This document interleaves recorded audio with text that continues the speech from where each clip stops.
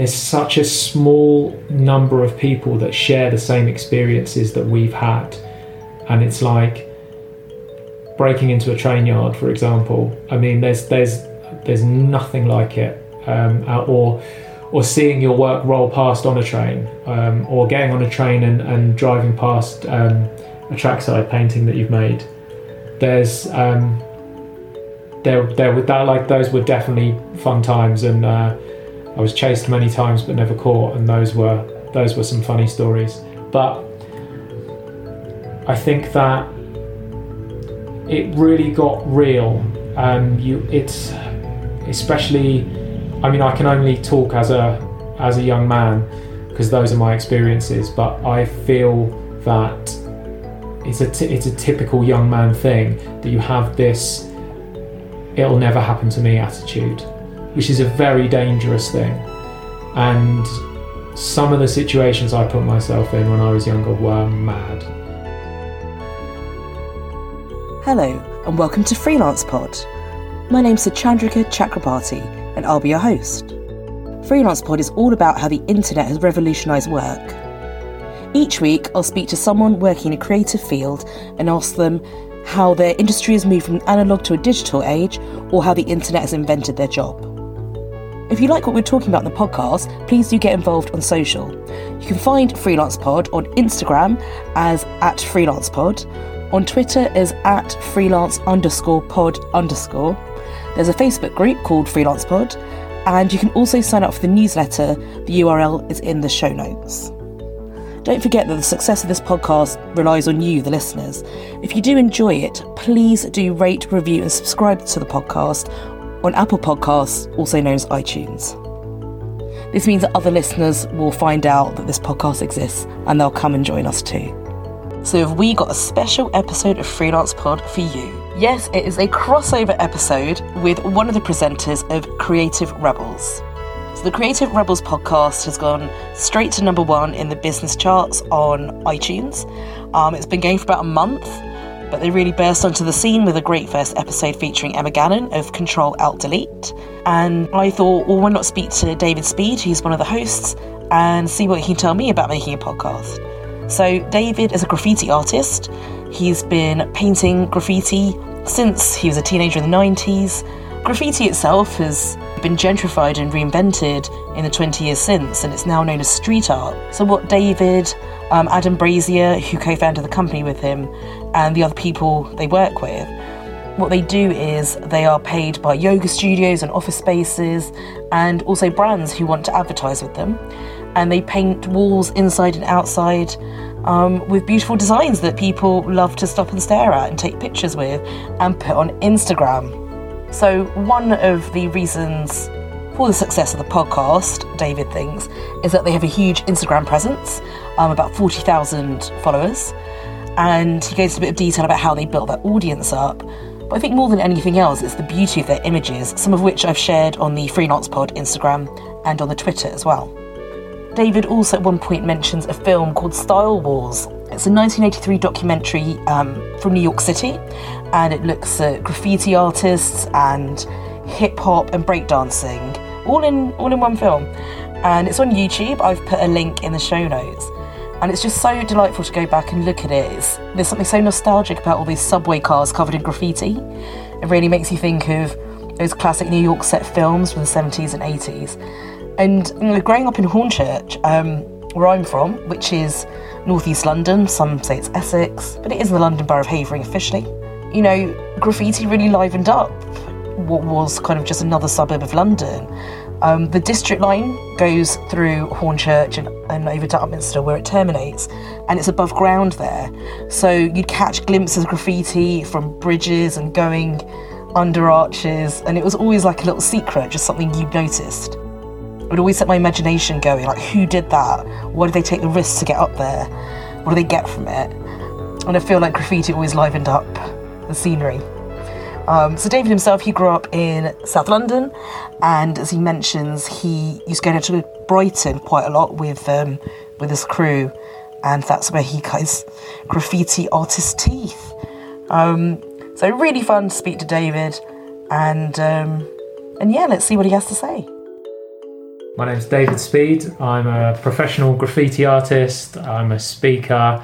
I'm the host of the Creative Rebels podcast. What else do I do? A bunch of stuff. But I think have fun every day is kind of that's what we try to do anyway, because I think that's the most important thing. Like, happiness is the most important thing. So striving towards that and just pushing it every day. So would you say artist is like your main job title plus what? I suppose I'm best known for painting, and Graffiti Life is 9 years old now. So we've been going a long time and seen sort of a decent amount of success. So that's been cool. I think it's so hard to. I mean, we were talking earlier about Emma Gannon and her book Multi-Hyphen Method. That's such a good way to describe people as a multi-hyphenate, because we want to put people into boxes, but everyone does so much nowadays, and everyone has a side hustle and a passion project and everything. So I'm best known for creating artwork, I would imagine, but in the beginning the artwork was definitely my passion, but now I've been intrigued by new things, and like podcasting is obviously brand new to me, but something that I'm really, really enjoying. Speaking is pretty new for me. On and off all my life I've been speaking here and there in different capacities, but that's certainly something that I'm definitely on a journey with, that I'm enjoying. So yeah, it's hard to define.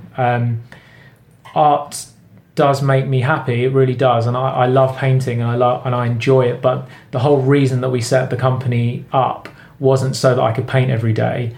The ethos behind Graffiti Life, it exists to provide opportunities for other artists and creatives, and I guess that's where I get my kind of buzz from, is helping other creatives. So everything that we've done since then, you can kind of tie into that ethos, because it's all been around helping other artists, helping other creatives. So by doing an advertising mural for whatever brand, that allows us to pay the rent of like our staff of 15 artists that work here and project managers. So yeah, I still am deeply passionate about art, but my life is going in other directions and it's pulling me in other, and I think that's fine. Like, trying new stuff. If it pops up and you think, oh, this looks fun, like, delve into it and see where it takes you. So certainly with the podcast, that's been something where I know that we can help a lot of creative people with it, and so that's why I've gone on to that. So it's very different from painting in the streets, but they both do the same thing for me, because they help creative people. So do you want to name the podcast? And it's done well. It's only just been launched. Yeah, the podcast is called Creative Rebels. It launched at number 1 on the iTunes business chart, which was amazing for us. And then it pretty quickly got picked up by iTunes and put on the new and noteworthy section, which obviously gave it another sort of boost. I think that we planned out, and we did have in our head that we did want a number 1 podcast. It's called Creative Rebels. I broke the law for 10 years of my life, painting illegally. We've always done, as a group, we've always kind of done what we've been told that we can't do. And when we looked into getting a podcast, literally the day that I first started researching it, went online, how to start a podcast, read some blog, and then started reading the comments. And the first comment was this guy who was saying, there's no point starting a podcast now. It's an oversaturated market, and if you don't have a big company behind you, then it's impossible and it's pointless. You should quit now. And I love hearing that. I love hearing you can't do something. So that's why we started. I was like, well, we're definitely doing that, and we're definitely going to make it work. And I thought, we want to reach as many people as possible. So starting strong and getting to number 1 on iTunes, as soon as you can do that, then in perpetuity you can say you're the number 1 podcast on iTunes, because it's true that did happen. So that was always a goal. And then what we like to do with our goals is we set the goals and then we work backwards from the goal to work out the steps of how to get there. So with that, we were like, and I think as soon as you think we want to launch a number 1 podcast, then it's like, okay, well, it has to sound a certain way. It has to look a certain way for the visuals that you're going to see on iTunes and all that sort of stuff. It has to have a certain caliber of guests. These were all things that we had to consider.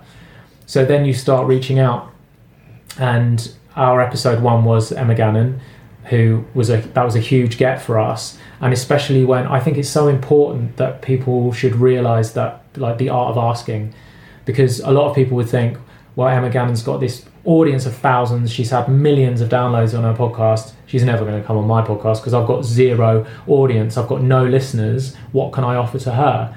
But all we offered her was the vision, and we were like, this is what we want to do with the podcast. She wrote straight back and said, yeah, that sounds great, let me know when.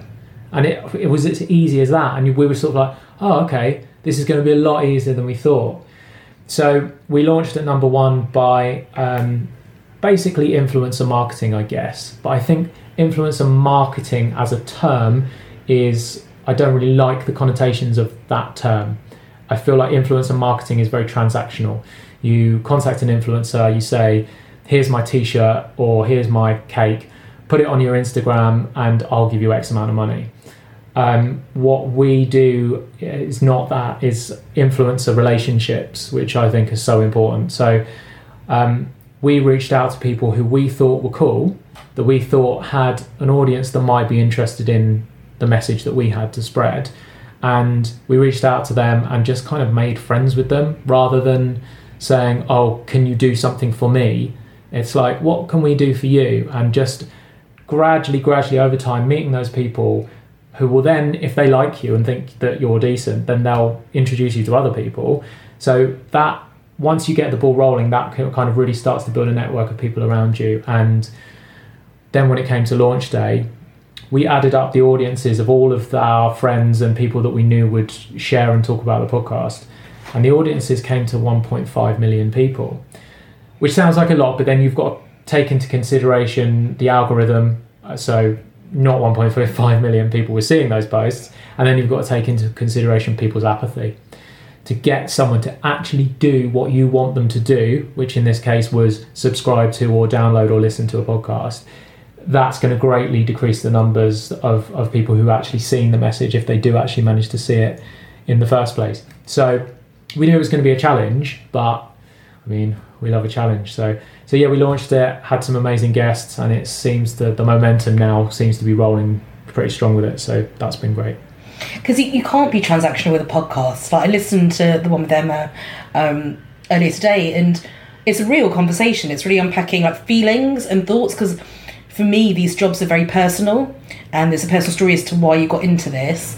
And so you can't just be like, I do one thing for you, you do something for me. You have to click with them as well. It felt like you guys did click on that first episode. Yeah, I hope that we've clicked. I've not come out yet of an interview where I've been like, or it's been awkward or anything like that. And I'm sure, I think just the numbers game. I think eventually you're gonna have to come. Not if you're thinking about their story, because that's what I'm doing. Yeah. I'm thinking about like, what stories do they have? Do they kind of fit? Would they want to talk to me about these stories? I guess so. Yeah. If you're choosing people that you know have something of value to offer. I mean, I guess a lot of guests.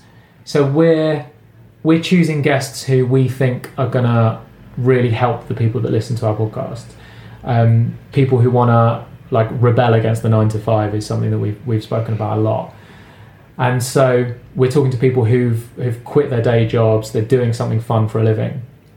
And so we're not necessarily getting people on who are super used to being interviewed or have preset questions. So when they first sit down, they may be quite nervous, and that's something we've got to kind of get used to is they're not used to having a microphone shoved in their face, and they have to deal with that. And then they're still processing, we're asking them a question and they're working it out in front of you, which is quite interesting. So, and I mean, I'm not an expert interviewer. I've done like 20 interviews now. So it's still a learning process of, I listen to them back and I'm like, oh, there was something there hanging in the air and I should have pushed more on this, or I should have asked another question. But it's all a journey and it's all fun. I think the other thing about ours is we do them all in person, and that's, I think, you can instantly build a rapport with someone if you meet them in person as opposed to over Skype, or which I get because of ease and the modern world that we live in, and the fact that you can have Seth Godin on your podcast because he's in New York and you're in London and whatever. I get that. But so far all of ours have been in person, and I think that's been really important. And we'll have a chat before we sit down. We don't just roll straight into the interview, so that the guest can feel used to you, and kind of talking about just establishing with them, like, this is what we want to get out of this interview. This is, which is about helping people. And then as soon as people know that they're in the hot seat and their job is to then help the audience, so they can then kind of start to formulate their journey of what they've been through and be like, well, what did I learn along the way? Like, I think the best way to learn is to sit someone down and be like, this is what I did and this is what I learned. And that's the best way to conduct an interview, I think, of like when you're trying to inform people of someone's story and how their learning can help you in whatever it is you're trying to do. Yeah, that's kind of why I started this podcast. I'd gone freelance and I was having a bit of a bad day of it and wondering if I should go back into full-time work. And I thought, how do other people do it? And how do I find out? And I feel like podcasting and just talking to people, with the media industry, for instance, like 1,000 jobs have been lost in the US in January, like all these layoffs. And there's a big narrative like that, but I feel like it's these conversations where people talk about, well, I felt like this, and I thought I'd take this direction, and possibly redundancy pushed them that way, or possibly just getting a bit bored of what they were doing. And I think it's in the conversations, that's what I'm really interested in. I think it's really interesting that you're doing yours, you want to do yours in person. I agree that that's the best way if you can.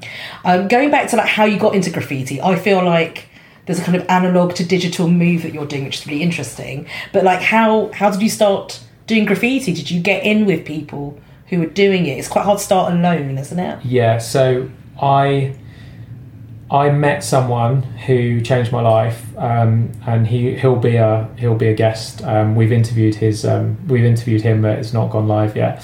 But yeah, I met someone called Paul Elliott, who took me under his wing so I started painting graffiti in 1999.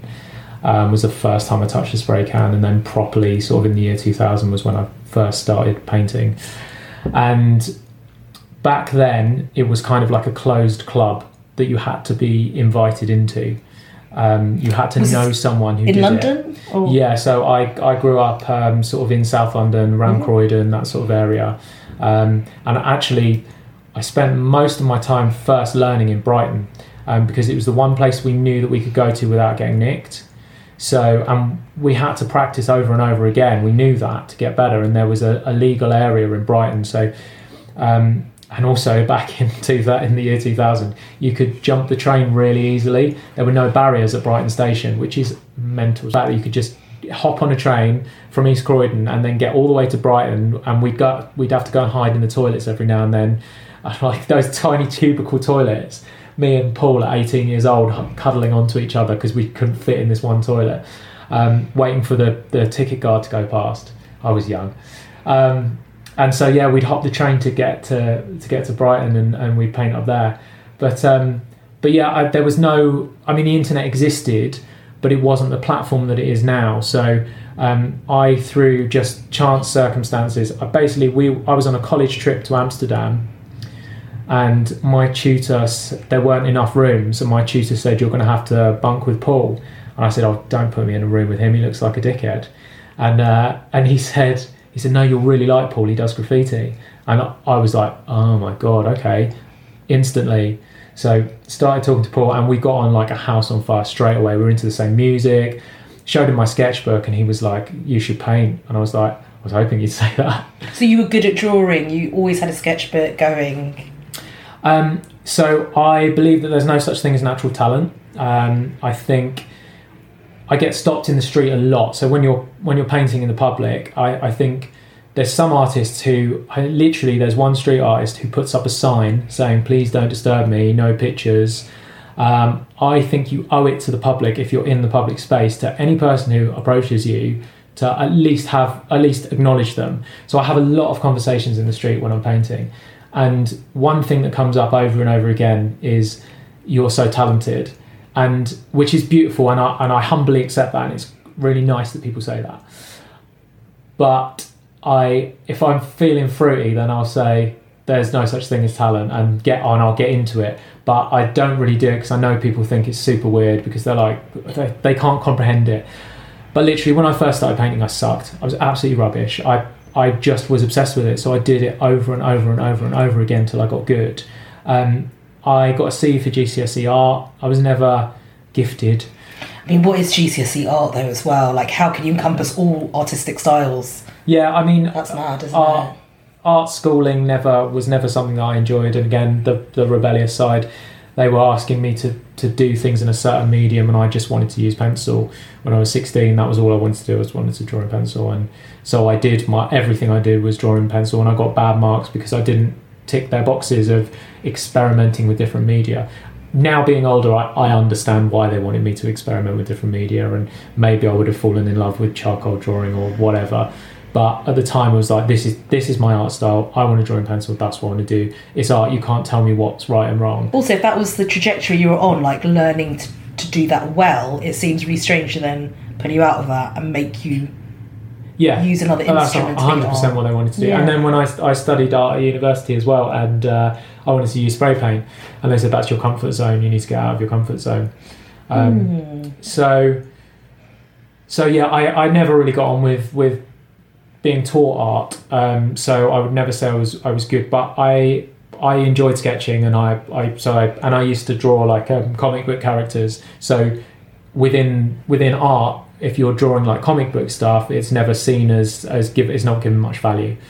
But to another 18-year-old boy who's well into hip hop and all of and like breakdancing and all of the stupid stuff that we were into at that time. Opening a sketchbook full of like b-boy characters and weird stuff going on, like Paul thought it was cool, so he took me under his wing, and we started painting, and then I got completely like sucked into that subculture and spent the next sort of 10 years painting around London. We painted in Brighton for a while, and then it was just getting too much of a journey, and we started painting locally around South London.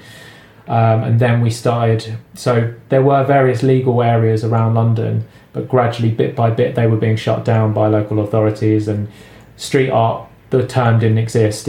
Graffiti was this underground kind of thing that wasn't respected and wasn't enjoyed. It was a sign of urban decay, apparently, like the broken window. Broken window theory, yeah. So the broken window theory being that if graffiti is in an area, then it must be a poor area and it must be a dangerous area. I've never believed that. Yeah, I don't think that exists anymore, because I think people realise that street art enriches an area. And actually, I mean, certainly we're in Shoreditch at the moment, and it's part of Shoreditch is the graffiti and the street art. It's why people visit it daily. It's to get photos of themselves posed in front of street art. No one would have taken photos in front of graffiti like in the early 2000s. It just wasn't seen in that way. It's really interesting what you say about people stopping to speak to you in the street, because for me, in the 80s and 90s, graffiti was on the railways. And so I concluded, people have to be hidden, because they didn't want to get caught. So it's something about being hidden as an artist that made it possible. But the art itself was really, if you're in the right place and the right time on the train, it was really obvious.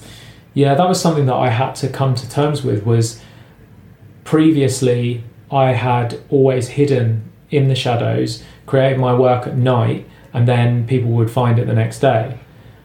However, as soon as I started the company and going legit, I was then out in public, and then you have to deal with people. So that was definitely a learning curve for me. It's not often that someone making art has spectators while they're making it. That's probably the only medium. Yeah. Can't think of another one. So when do you think the tide was turning? I think the rise of Banksy did coincide with everywhere becoming illegal for graffiti. 100%. Yeah. 100%. What was that like for you? So Banksy did so much in terms of just changing everything. Most graffiti artists that you talk to don't have much good to say about Banksy. I guess because it's... let me think of an analogy.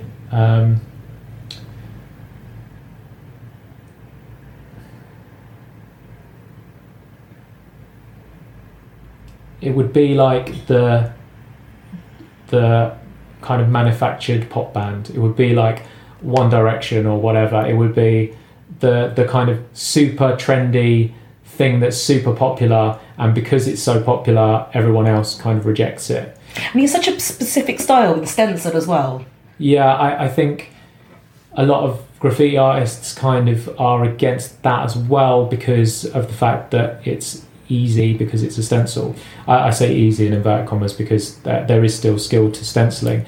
I mean, I know Banksy put on his website at one point, I remember reading a quote from him that was like, I don't know why you guys all get so excited over my work, anyone can do this, which is true. Like, anyone can create a stencil and then paint it in the streets. I mean, that is possible for any one person to do.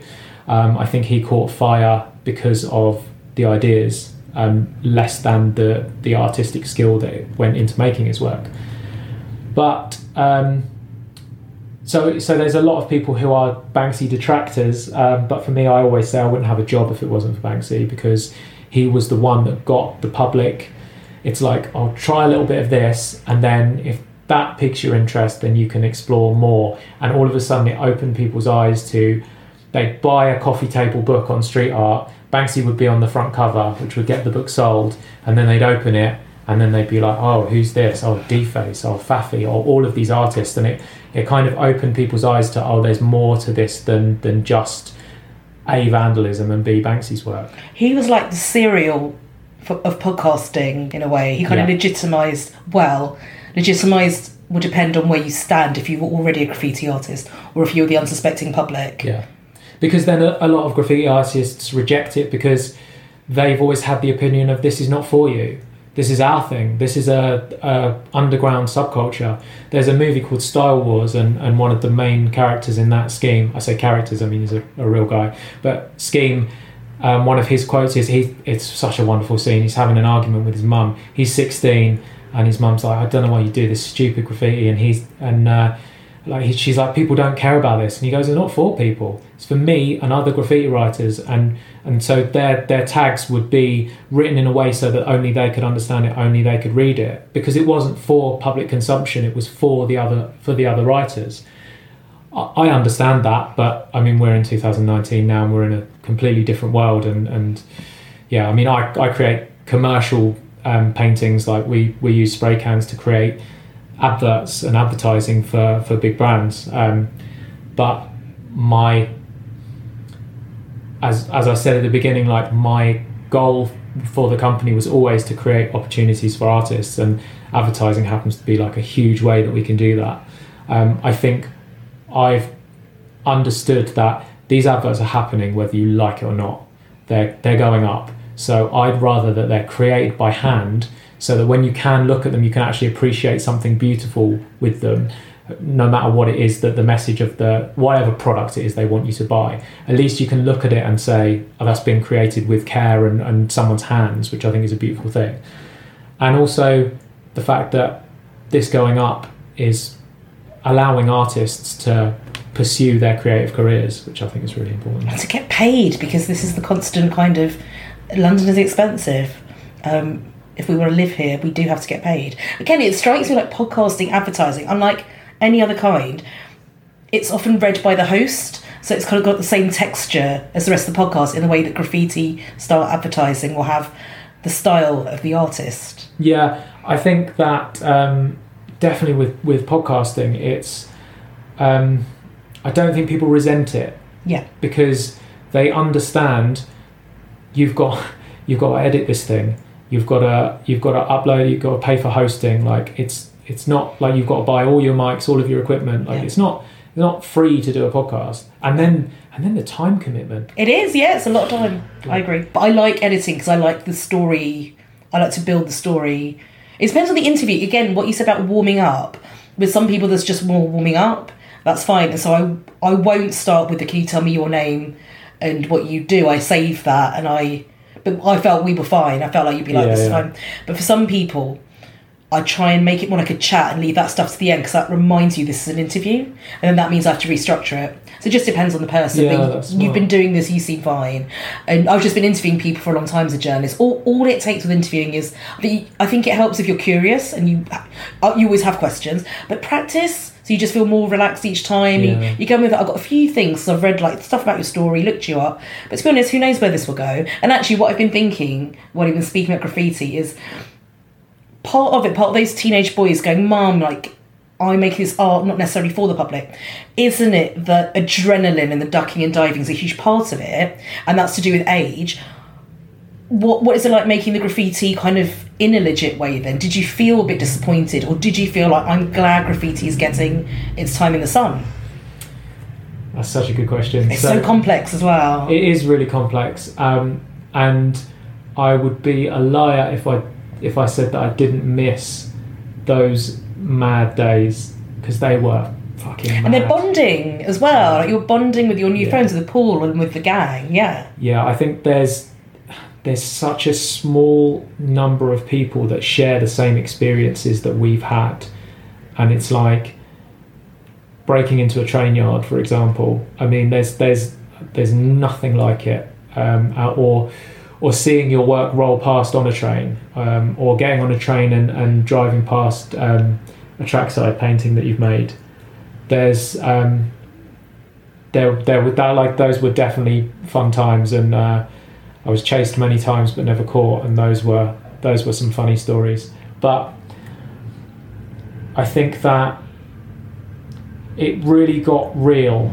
It's especially, I mean, I can only talk as a young man because those are my experiences, but I feel that it's a typical young man thing, that you have this "it'll never happen to me" attitude, which is a very dangerous thing. And some of the situations I put myself in when I was younger were mad.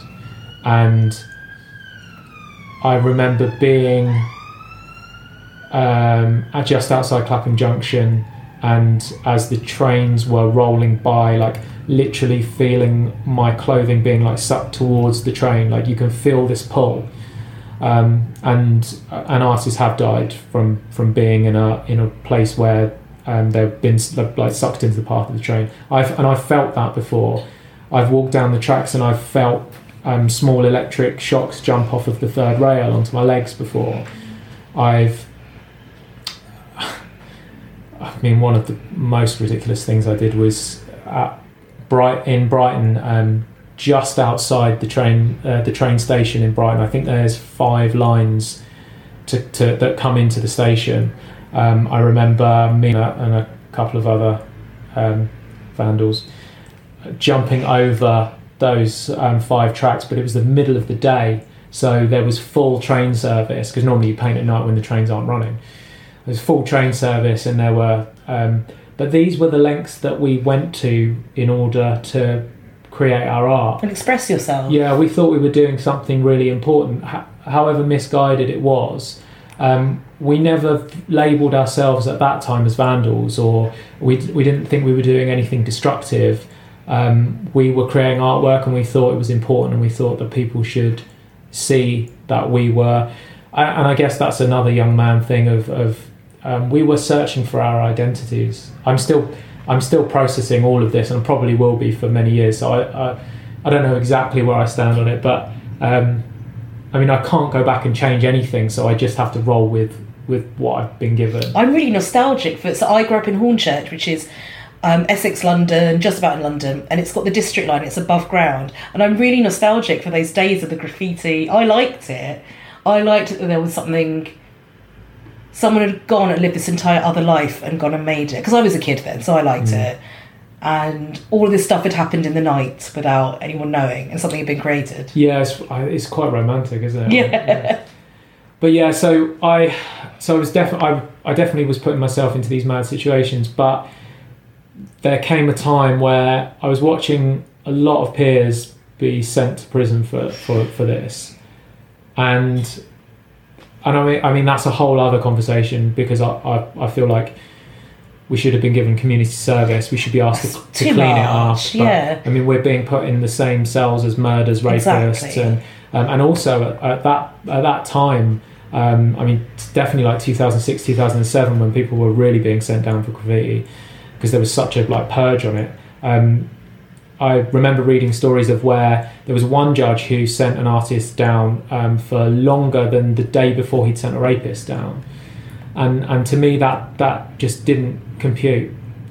So so it started to get really real, and I started to sort of see the repercussions of you're only bulletproof for a certain amount of time, and at some point this is gonna bite, and I so that started to worry me. And whilst all my mates are getting sent to prison, I'm sort of thinking I don't want a 9 to 5. I'm kind of looking at, I was working a part-time retail job, and I was looking at the guys who were in full-time retail and how they never seemed to leave, and how there were people in their 40s and 50s working in retail who were getting up to like manager positions, and I just thought this is not what I want. And so in 2010 was when we first set up Graffiti Live. And so to bring it back around, because your original question was getting the buzz from, I had to, so I no longer was able to get, because I couldn't carry on painting illegally and run the company, because I would have been made like, so there was one artist who worked on the EastEnders set and did the graffiti for the EastEnders set, and then he was arrested and he was given quite a large sentence. I think he got a 4-year sentence, and for him it was such a massive news story, and I thought if I get caught painting somewhere I shouldn't be, then, and I run a graffiti company, then that's a news story waiting to write itself, and that would destroy the business, and you start to have the more responsibilities you have, and the more you have other people relying on you, the more you have to sort of start to, I hate to say it, start to grow up. God, I don't want to ever grow up, but yeah, so I started to take things more seriously, and then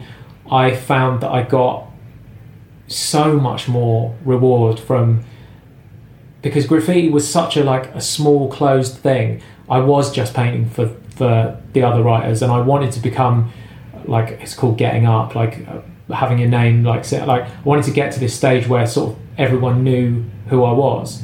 And once I got to that stage, it wasn't rewarding, and mostly you got jealousy from people who weren't at that stage, which I totally didn't see coming. I thought you reached this golden pinnacle of everyone knows your tag and knows who you are, and that's the. You end up quite isolated in the end. Actually, you think you'll be popular. You think it will add to any popularity you have, but it ends up people envying you. And you're quite isolated. It was horrible. Didn't enjoy it. And then when we started making, I guess, street art for public consumption, it was like, oh wow, this is great.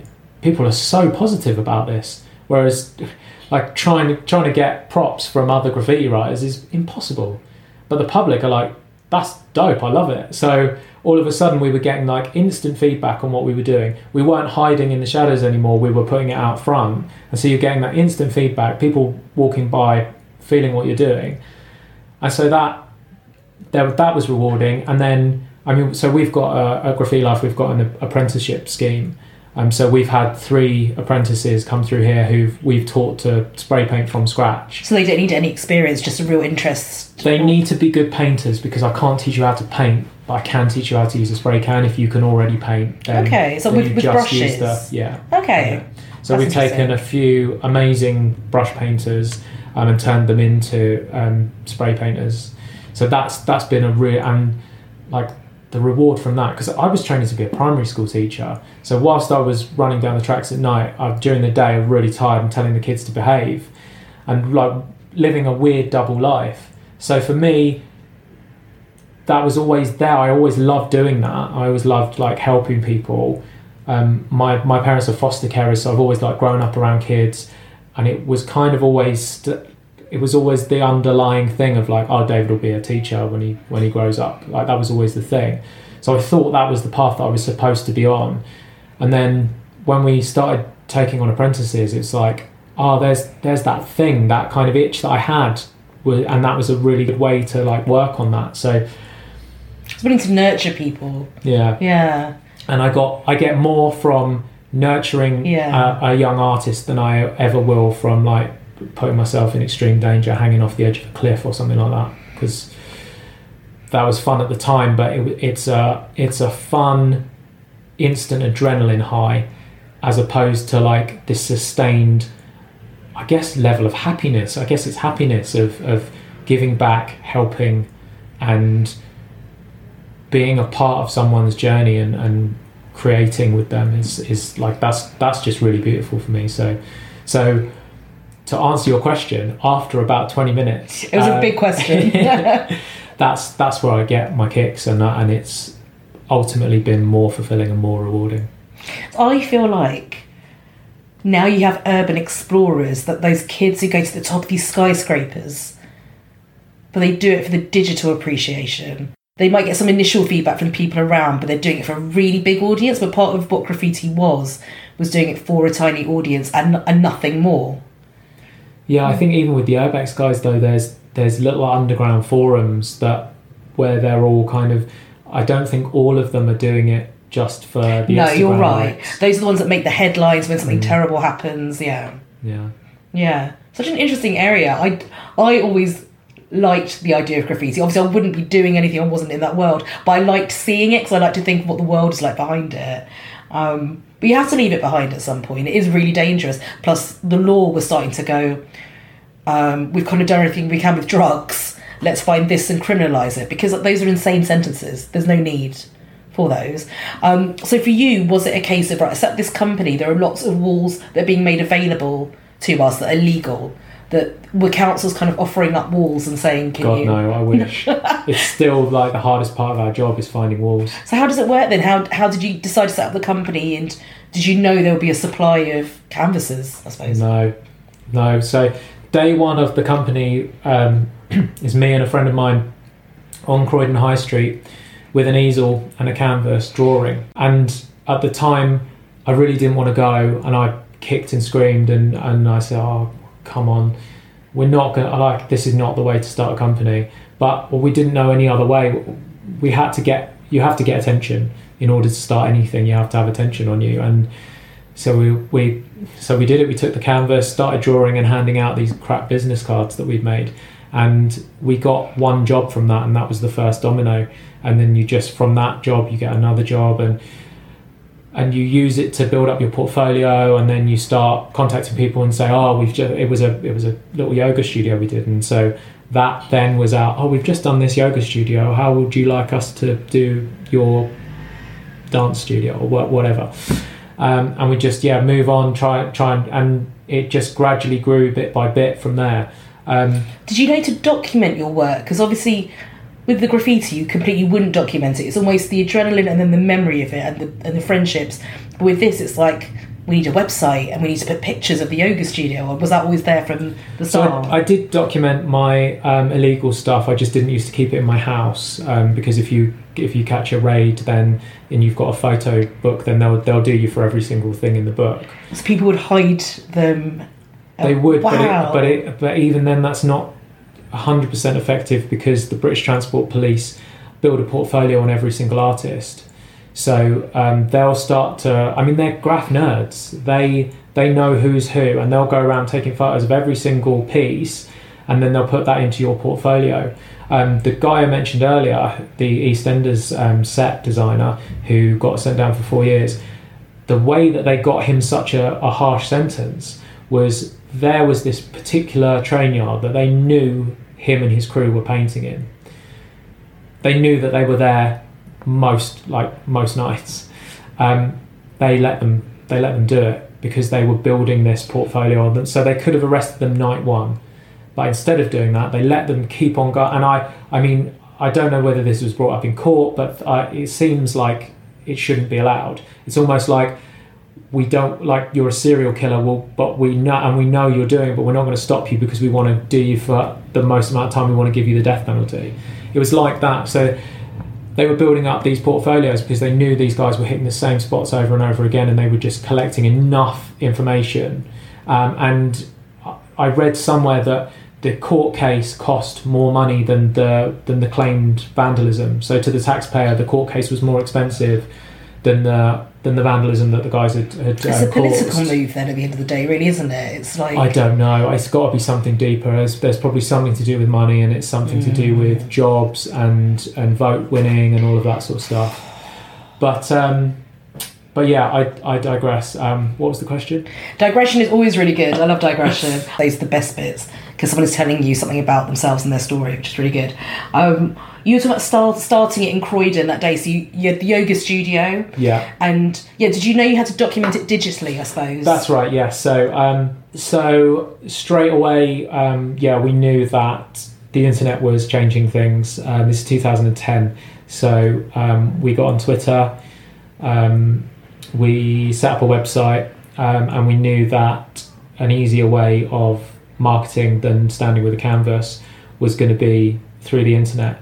However, when you first start a website, you're not indexed on Google, and it's impossible for people to find you. So we had a good, 3 or 4 months of building content in order to kick off SEO. And I mean, we weren't business people, so we had to learn what is SEO. I mean, just reading business blogs, using the internet to learn how we could use the internet, and that was it. So and I mean, initially our first website, a lot of it was photos of our paintings in legal areas, because it was the only content we had, we contacted every single artist that we were friends with and said, do you mind if we use your stuff on our website, because we've got to fill it with content somehow. So a lot of them were just like letter pieces in halls of fame around the country. But I mean, we didn't put anything illegal on there, obviously, but they're just legal walls that people have painted, because we had to have something. So it was all about content, and it still is. I mean, our website still has to be updated regularly and fed. You have to feed the content beast. One post probably takes at minimum a day, and probably 2 or 3 days to paint a masterpiece, and then that's one Instagram post that you see in your feed for 3 seconds, you double tap it, and then you move on. And that's, in a way, is heartbreaking. Humans are attracted to fear.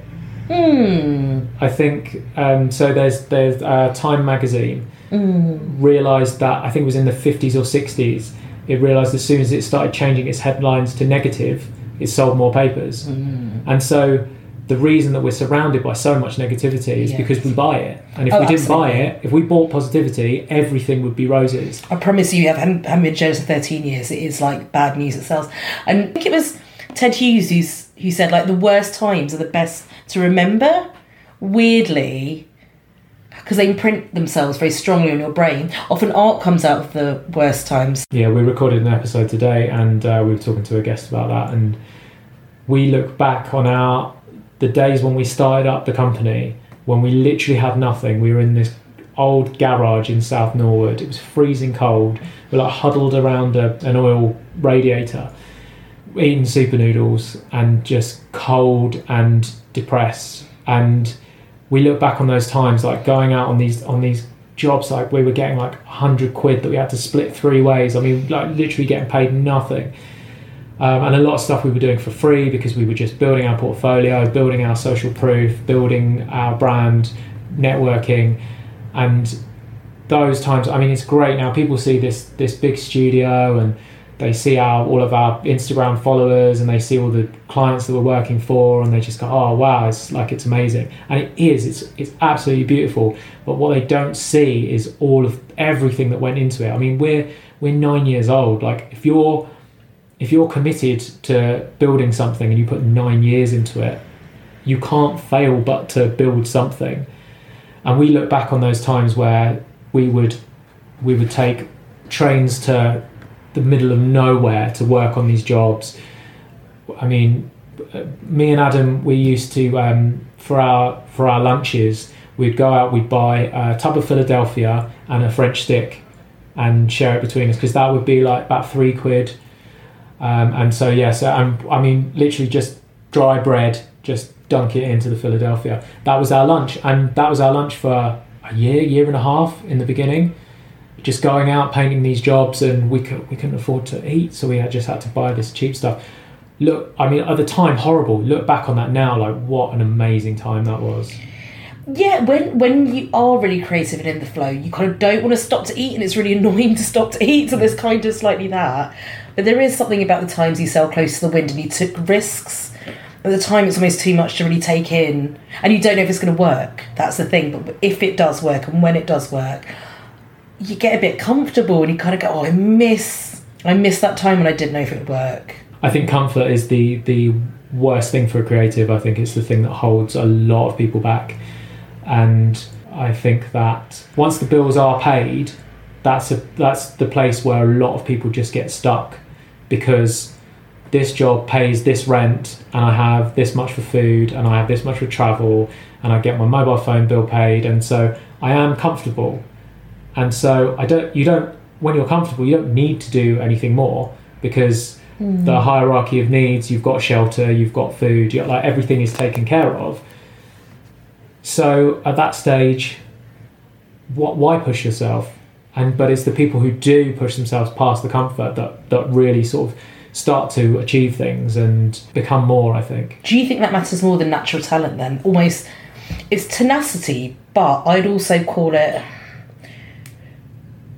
it's just an urge really, isn't it? I have this energy to go and create something, I can't really stop it. I have to satisfy it by at least trying. It may or may not succeed, that's by the by, but I've got to go and do it. Do you think that's more important than natural talent? I think action trumps everything.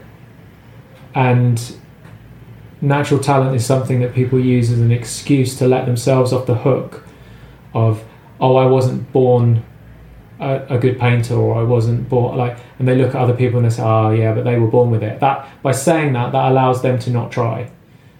But the ones that do try and go, I suck at this, and they beat themselves up, and they follow people on Instagram who are the experts in their field, and they compare themselves. I mean, there's that saying, comparison is the thief of joy, which is so accurate. And it's really hard because you can't control other people's reactions to your work. I think putting out your content, I hope that our content inspires people. Yeah. And the whole message behind our podcast, and yours as well, is you can do this. Yeah. It's really similar, I think, asking other people how they've done it. And you can't do exactly what someone else has done because it's really particular to your personality and your history, but you can learn from everyone. Yeah, just letting your just percolate. It's just action over everything. People are just held back and if you don't take action, then nothing can happen. If nothing changes, nothing changes. Yeah, and I've realised since going freelance, if you don't put the work out there, no one knows if you can do it or not. You can't blame them for that. Yeah. You've just got to do it and see what happens. I've got 3 followers on Medium.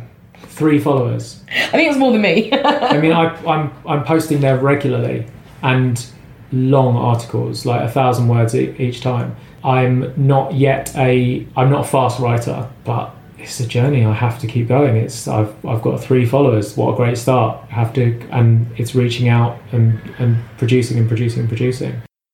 So I'm not going to measure my success by the metrics, but then I think in order to be successful, you have to be able to hold 2 competing ideas in your head.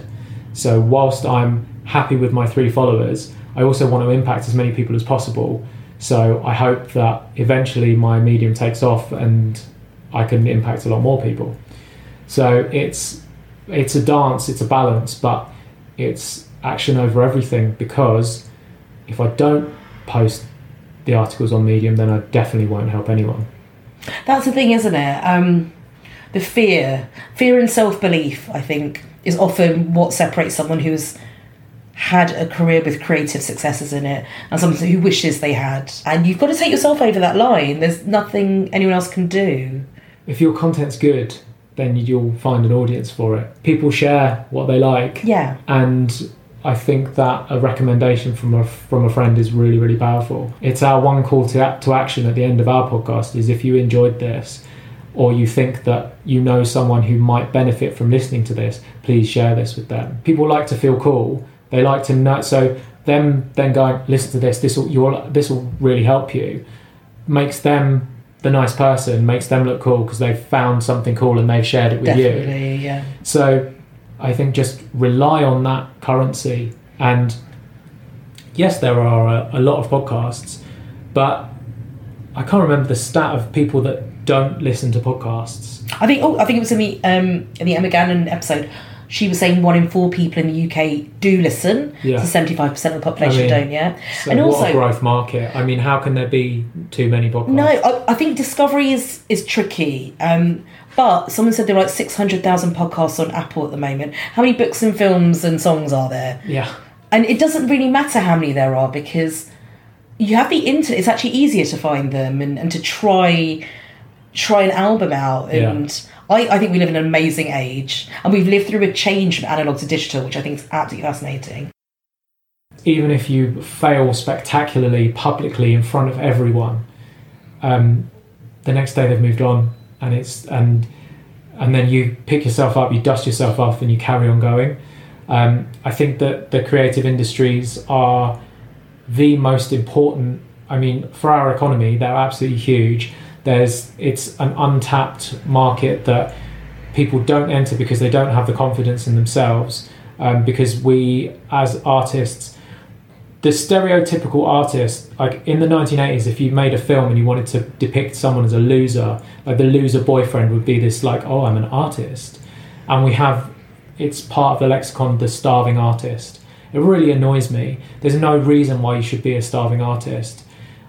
A lot of artists will focus on the craft and they don't focus on the marketing, and you have to understand that with any creativity, with any art, and using art in its broadest sense, if you're a writer, if you're a poet, if you're a singer, whatever it is that you do that is creative, that is your art. And your art is one half and the marketing of your art is the other half, and it's really important, and it's a skill, and it's something you need to build a tribe of people around you. There is a tribe for every single person, and we think that there isn't.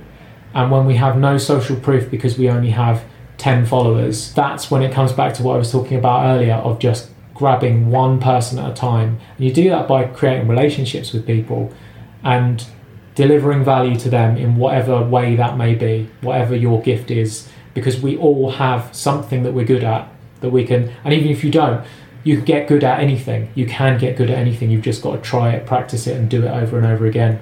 So it all comes down to mindset. I think tactically everything is on Google. If you want to learn how to, I mean, because I tested this the other day because I thought, I wonder if that's true. I Googled how to launch a #1 podcast.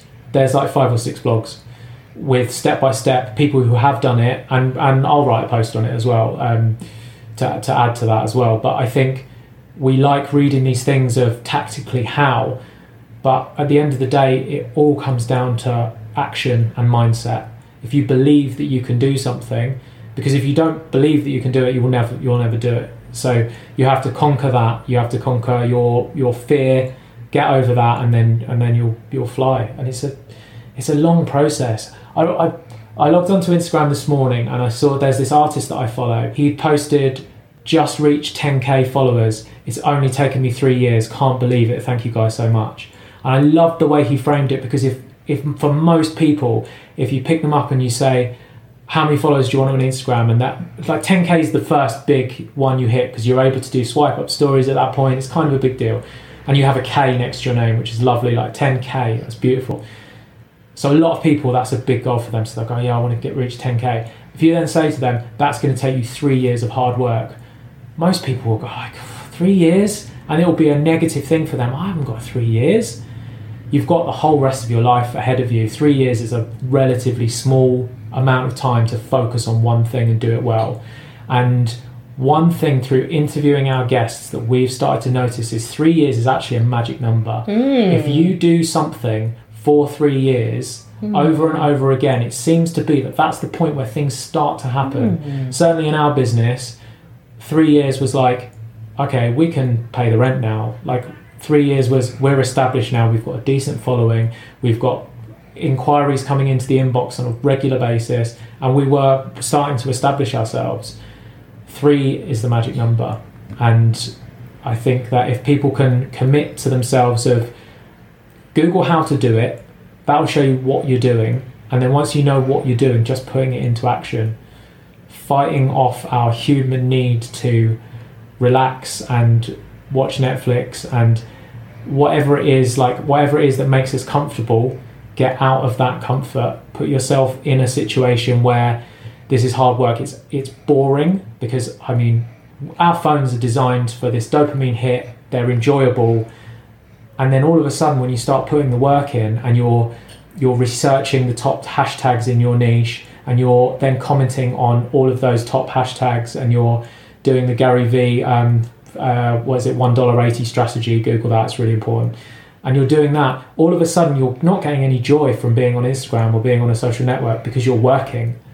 And if you can push through that and keep going, and you can do it for 3 years, which is a long time, then I guarantee you things will start to happen. That's a really long answer to your short question that you asked me, but I passionately believe in it. So yeah, tenacity, self-belief, action more than anything else. Don't just imagine how perfect it would be. It will be imperfect, but it's better when it's real. Yeah, and it might change. This is the thing, like a lot of people have a vision for how it's going to be, and be prepared that what it ends up being might be something totally different. I don't know where podcasting is going to take us. Our podcast has been out for a month, but already we've been asked to do live sessions in the Apple Store. Like, already things are coming through. Like in 3 years' time, if we can commit to consistently putting out content for the next 3 years, who knows where that will take us. I mean, I want to get booked on Joe Rogan's podcast. Like, I mean, big goals, set big audacious goals, and trying to fulfill them, because even if you don't get to them, the journey is fucking fun. Yeah. What is there anything I didn't ask you that I should have done? Oh God, no, I don't know. If I can help anyone, then reach out to me. I'm at David Speed UK on Twitter, and Creative Rebels podcast. What are you guys on Instagram? Which is the main one? We are, for the podcast, we're at Rebels Create, and for Graffiti Life, we're at graffiti_life. And we'll keep making stuff as long as you guys keep enjoying it. So thanks to David Speed for giving me his time and talking to me about graffiti and Instagram, and about how the Creative Rebels podcast got off to such a great start. Well, that's it for another episode of Freelance Pod. If you enjoyed what we talked about in this episode, please do get involved on social. You can find Freelance Pod on Instagram as @freelancepod, on Twitter as @freelance_pod_. There's a Facebook group called Freelance Pod, and you can also sign up for the newsletter. The URL is in the show notes. Don't forget that the success of this podcast relies on you, the listeners. If you do enjoy it, please do rate, review and subscribe to the podcast on Apple Podcasts, also known as iTunes. This means that other listeners will find out that this podcast exists, and they'll come and join us too. That's it for now. Speak to you again soon. Goodbye.